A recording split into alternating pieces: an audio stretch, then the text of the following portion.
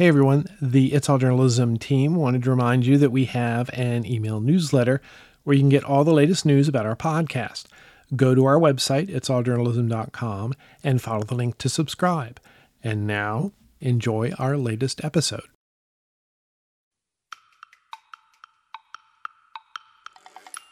Okay, this is what we're learning from the public, and this is what they're looking for. This is their needs and wants.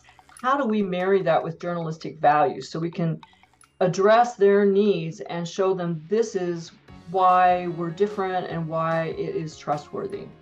It's difficult to make this not sound hyperbolic, but trust in media is at an all-time low. How can journalists change that perception? I'm Michael O'Connell. This is It's All Journalism.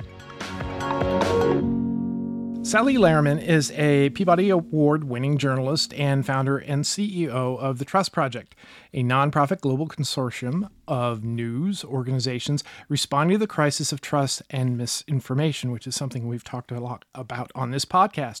Sally, welcome to It's All Journalism.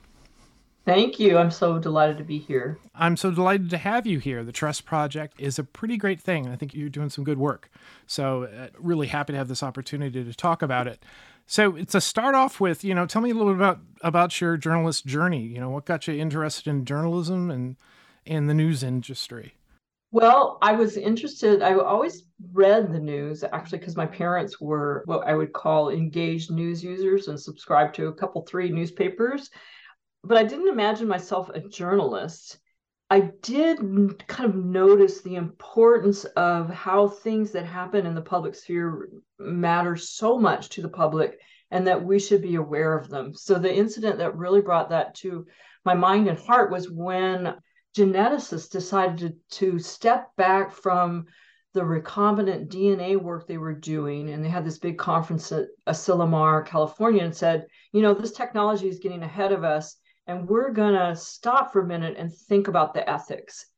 And to me, that was so powerful. And I thought, wow, it's so great that they did that. And it's so great that they told us, the public. So that was one thing. And then when I was in college, I kind of had this idea of being a writer with a capital W, not a journalist. And I got a job at the Daily Cal, UC Berkeley's paper. And it was just such great people working there. And I learned so much. So like many people who are in journalism today, I got my real start at a college newspaper and learned my way into the field that way, and also just really could see the power and the importance of the press through both of those two events in my life.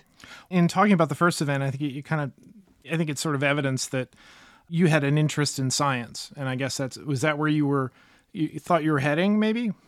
One of my many options. So I wanted to be like a wildlife biologist, but I didn't quite know how to do that. And I did actually work for the U.S. Forest Service on a trail crew for a week, but I got hazed as the only woman on the crew. And I also got injured, a stick poked in my eye. And then I wanted to be a farmer. And I realized that's kind of hard in California anyway, unless you have a lot of land.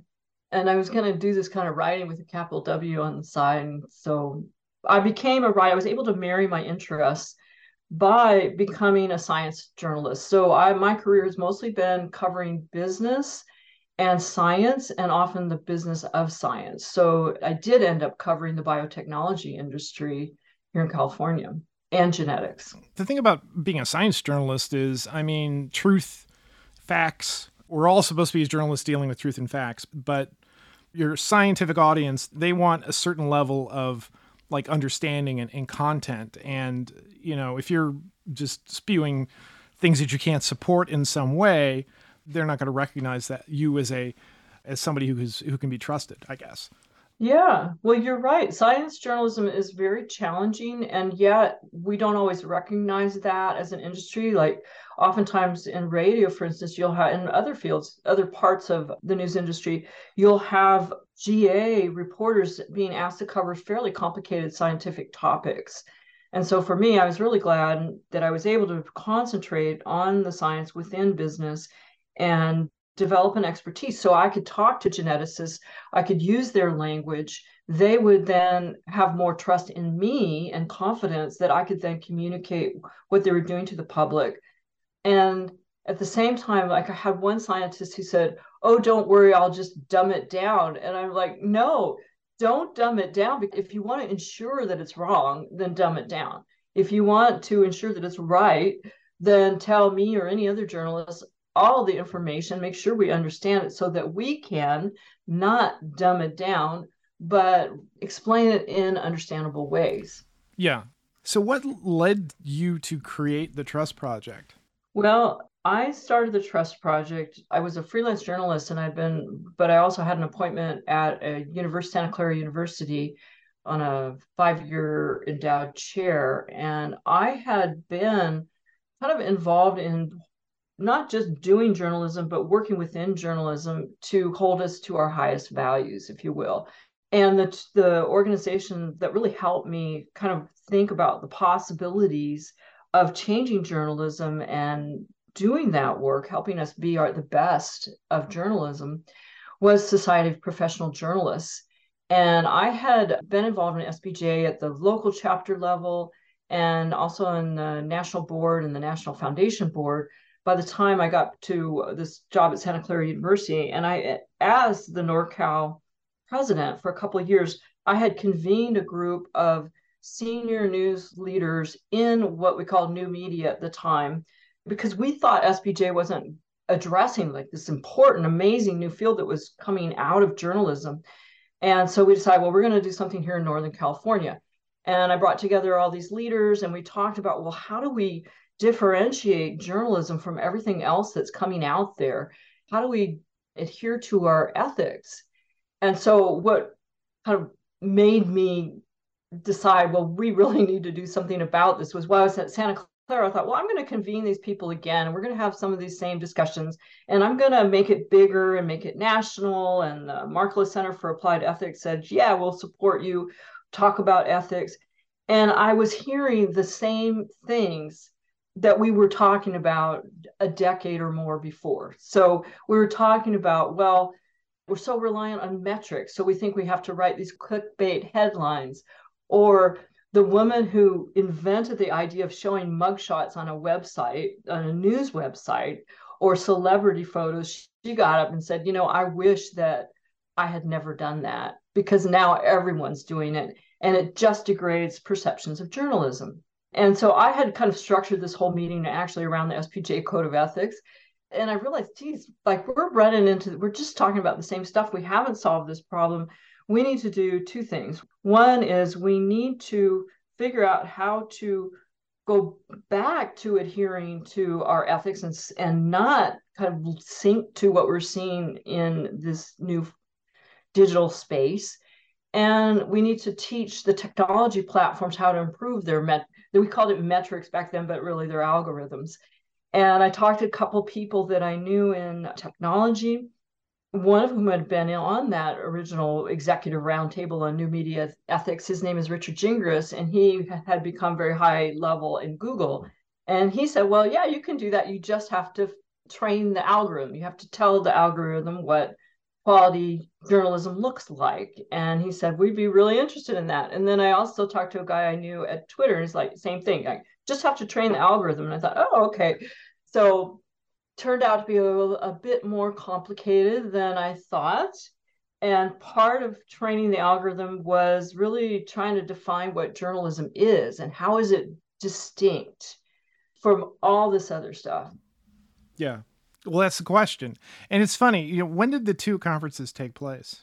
Yeah. The one where I really thought, geez, we need to do something about this seriously and quit talking about it was in 2013, I believe, 2012, 2013. The one before that was in the late 90s. Oh, with the very early arrival of digital. Right. Yeah. Oh, yeah. It was when we were worrying about all these bloggers coming in, saying that they were journalists. Saying that they were journalists. So, yeah. Huh. And then the other piece was the public, because we had been talking about this. We were worried about this decline in trust in news. And I could see from what we saw online and from the conversations that a lot of it did have to do with us. That, like I said, these clickbait headlines and celebrity photos, and also not paying attention to big sectors of the public. And so I thought, well, we've been talking about this among ourselves for a long time. And as a Knight Fellow at Stanford, I had the privilege of learning about their ongoing programs there, and I learned about this concept of user-centered design. So I thought, great, this is a way we can go out to the public and actually talk to them and use this process to understand what it is they actually value in the news and how do they decide whether to trust it or not. And then we could, and we did, bring together news executives from the US and Europe and some Latin America and Canada and say, okay, this is what we're learning from the public, and this is what they're looking for. This is their needs and wants. How do we marry that with journalistic values so we can address their needs and show them this is why we're different and why it is trustworthy? And out of that emerged the actual trust project and the 8 trust indicators that all of our news sites implement. So, what was it that you heard from the people when you went to go talk to them and get feedback and how they were consuming news? What was so interesting is that we talked to people across a lot of different dimensions. So we used race, class, gender, generation, and geography. Those are the Maynard Institute fault lines, and asked them those fundamental questions. And yet there was a lot of similarity about what people were saying in Europe and the US. And some of the things that would come back to us with were, well, we understand that journalists aim to be impartial, but nobody's impartial. So tell us what your agenda is. And they might say, or they did say, we see an opinion and news kind of seem to be merging and we can't tell the difference. And we're not even sure journalists can tell the difference. So please tell us, please separate those things. They wanted to know more about how a news story was built, as they would put it, like what were our sources, and like more than just links in a story, but who did we consult? How do we go about reporting? Questions like, do you know me? And do you know my community? Were you here, or did you just report it from a desk in New York or San Francisco or wherever? We heard a lot of interest in what we now call our diverse voices trust indicator. And remember, this was quite a while ago when we did this research, and people were saying, we want to see more of ourselves in the news. Like in Europe, we heard several times, we don't want to just hear from voices at high levels of business and government. We want to hear about people like us. And then they also said, we want to hear from people and about people who are different from us.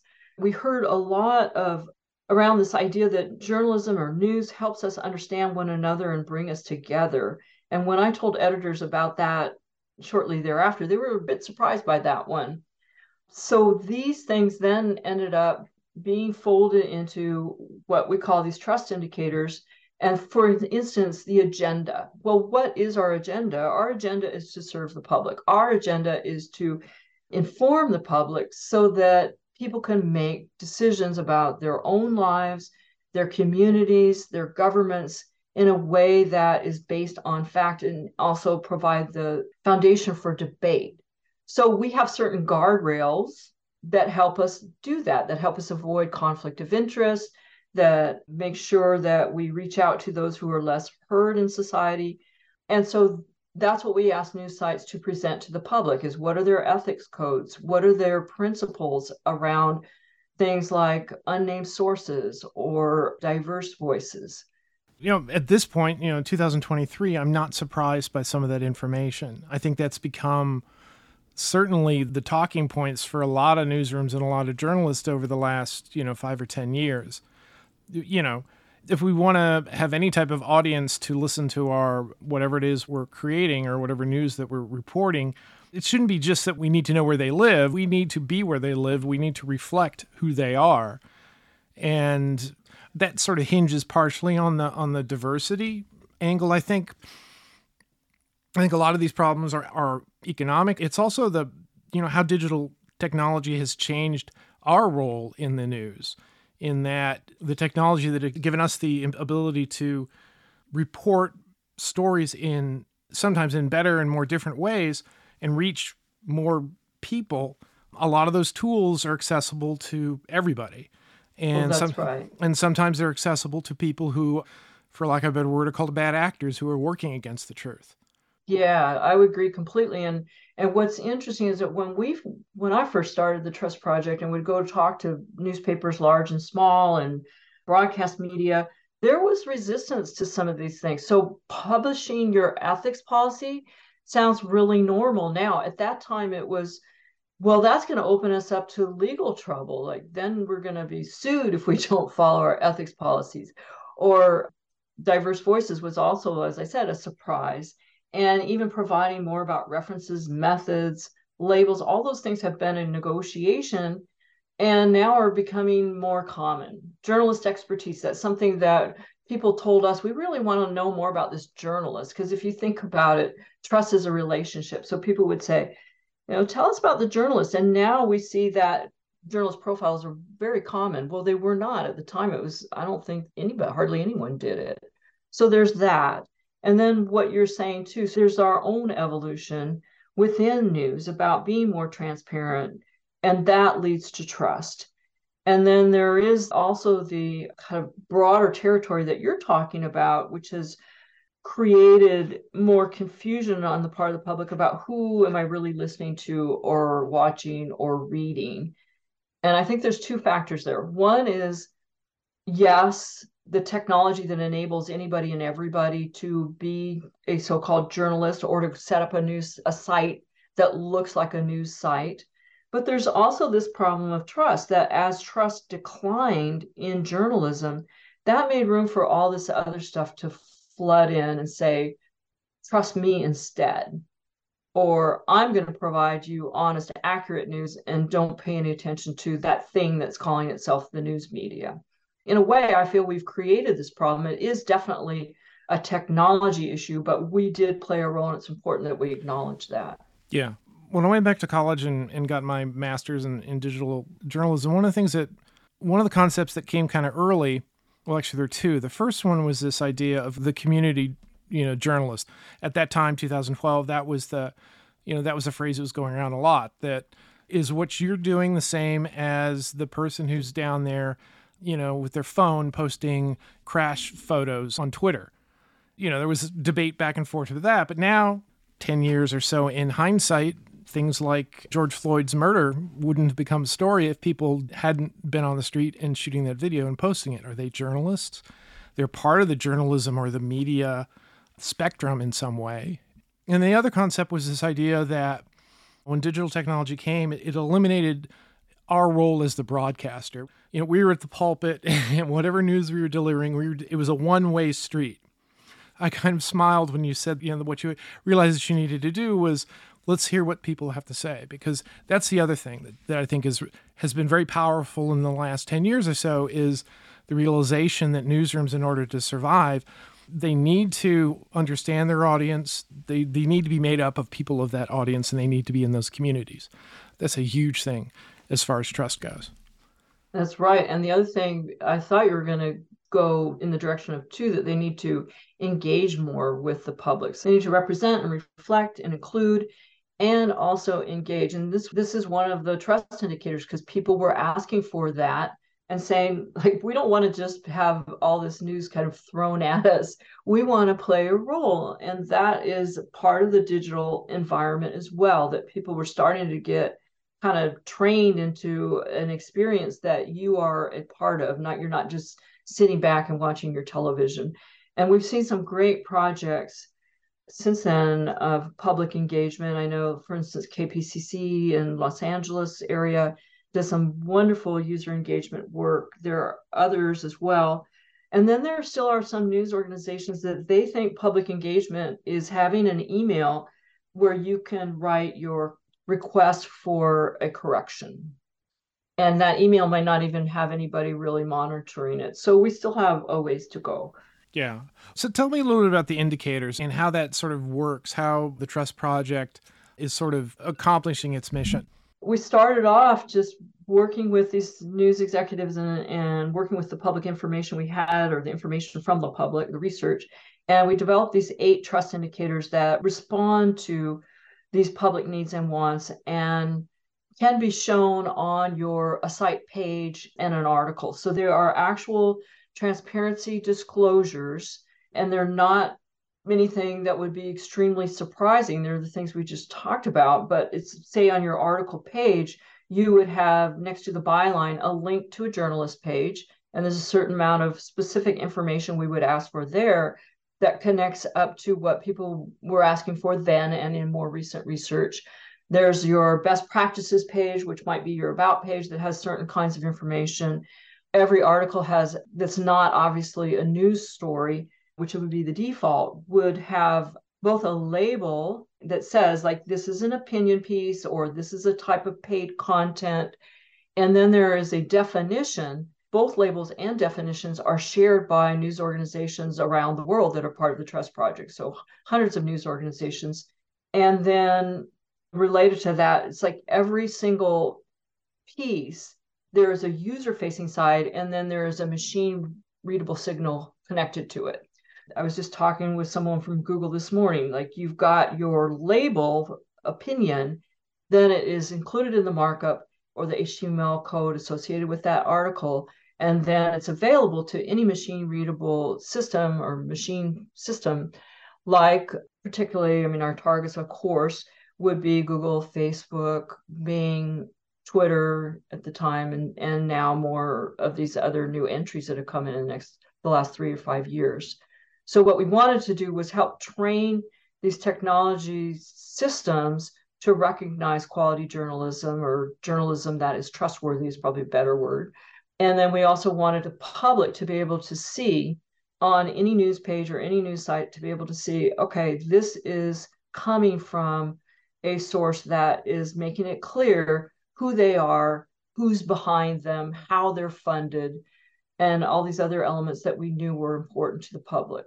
And one thing I want to say about that too is it's not us going in and giving the good housekeeping seal of approval to a story and like reading it or fact checking it. There are fact checking organizations and they do great work. What we're doing is really goes back to those principles of what journalism is all about. And that is giving the public the tools to make their own decisions about this is trustworthy, this is not, based on the things that are most important to them. And also, I will repeat, based on journalistic values, not just anybody saying, like, here's a piece of information, you should trust it. But instead, like, I might care a lot about journalistic ethics. Maybe you care about that, but you care more about ownership. And so you can look at these different indicators and evaluate according to what matters to you most. And you can also take them beyond the Trust Project into any arena where you're looking at information. So how are members of the public sort of able to understand that this site is part of the Trust Project and another site may not be? Once a site goes through our process, so they have to apply, they have to get reviewed, and there's that whole front end of the process. And then we actually train a news organization, the leaders there, to add the trust indicators. We work in cohorts, so they're learning about one another's practices and swapping ideas. And then when they come out of that process, we do a compliance check and see whether everything's there and it's all up to par. And then they get to place the trust mark, we call it, on their pages. So it's a logo that has the T for Trust Project. And then every article page will have that trust mark logo and some words to the effect that we are part of the Trust Project, or we adhere to Trust Project principles, or read our standards as a news organization next to that Trust Project logo. And that's how a user can see, okay, they are part of the Trust Project. And then they'll read a little bit about it on the best practices page. Is there a mechanism whereby the user can provide feedback on that, saying, hey, I'm familiar with this story and this is not what it is, or maybe there's something lacking in the story? Yeah, well, that's important. And that happens at 2 levels. And I want it to go deeper because the vision was, originally I thought, well, we want to, like, we're trying to serve the audience. We want to involve them in the design of this. And at the end, I'd like to keep them involved and now bring them more involved. So at the very basic level, one of the trust indicators is, we call it actionable feedback. So it's getting beyond this idea of, can I just ask for a correction, but is the site really listening to me? So every news site should be doing things, if they're part of the Trust Project, to actually engage and provide a pathway for people to offer those concerns directly to the news partner. Because our goal is to make sure that is the place where change should be happening. If they're unhappy with the news organization, they're not getting a response at all, let's say it feels like it's just going into a black hole, then right now they can reach out to us directly and tell us. We do have a system and a process for letting the site know, and even if there is a serious complaint, then evaluating it and deciding, well, maybe like, is there some action we want the site to take? So more than a correction, but if there's something more serious. Ultimately, I would like to create a system as we get more deep in our own technology here at the Trust Project, a system that would enable the public to actually weigh in and provide comments and suggestions related to our individual sites. Our participant sites. That's what I would love to see initially or eventually. Right now, they can also go to our website and they will see information about most of our sites and eventually all of them. And there's a space right there that they can click on a CTA and they can go right to the page where they can get to the public editor or whoever is responsible for that. They also can click a button that will take them right to subscribe or become a member or support the site in some other way. Before I wrap up, I did want to ask you about the Trust Project recently received some additional funding from Craig Newmark, the founder of Craigslist. How's that money going to be used to sort of move your project forward? Yes. Well, we are just so grateful to Craig Newmark. And he actually was the first person, the first funder to believe in my vision of what we could create here. And so he was our original funder, not at the level that he just came in at, which was really exciting and will allow us to do so much more. What it will allow us to do is hire more people to support our incoming news sites more. We found that is a really important part of what we do. Like, we're not just reviewing stuff and giving a stamp of approval or not. We are, in fact, working with everybody to share best practices and improve collectively. So that's one. Another is to improve the technology that we have, and it's nothing, that sophisticated. It's just a way to enable news partners and incoming news partners to access our documentation more easily, and also to provide some new benefits to our partners. So one benefit of being a Trust Project news partner is that we do work with the tech platforms and they will recognize this markup that's on every page. Another element is we know advertisers really would like to be next to trustworthy news. Because of that, a lot of them ran away from news a couple of years ago, and we're still trying to lure them back in. So with this new technology we're building, it will create a trustworthy marketplace, if you will, for advertisers to be able to access trustworthy news. Yeah, that'll have a big impact. Sally, thank you very much. This is really great. I really appreciate the work that the Trust Project is doing. Trust is the overarching thing. There are lots of different elements that touch on it. At the end of the day, unless we get people to trust the content that we create, and we're not going to be around, or we'll be around, but we'll just be untrusted and not good. So anyway, thanks for coming on the podcast. Oh, well, thank you so much for the opportunity to talk about this and share ideas and have your guests listening. And if anybody wants to learn more, they can go to thetrustproject.org and feel free to reach out to me directly. I just really love the engagement that we've been able to have with news organizations who have just really stepped up to try to solve this problem. You've been listening to It's All Journalism, a weekly podcast about the people who report the news. You can find out more about us and download past episodes at itsalljournalism.com. While you're visiting our website, sign up for the It's All Journalism newsletter. To make sure you don't miss an episode of It's All Journalism, you can subscribe to our podcast on Apple Podcasts, Spotify, SoundCloud, Google Play, Amazon, and pretty much anywhere good podcasts are found. If you'd like to help us grow our podcast, like and share our episodes on social media. Look for us on Facebook, Instagram, and Twitter. It takes a lot of people to create an episode of It's All Journalism. Nicola Grisco is our audio producer. Amber Healy writes our web content. Amelia Brust is our booking manager. Steph Thomas manages our social media. Nick Dupre composed our theme music, Carolyn Belevsky designed our logo, and I'm your host, Michael O'Connell. Thanks for listening.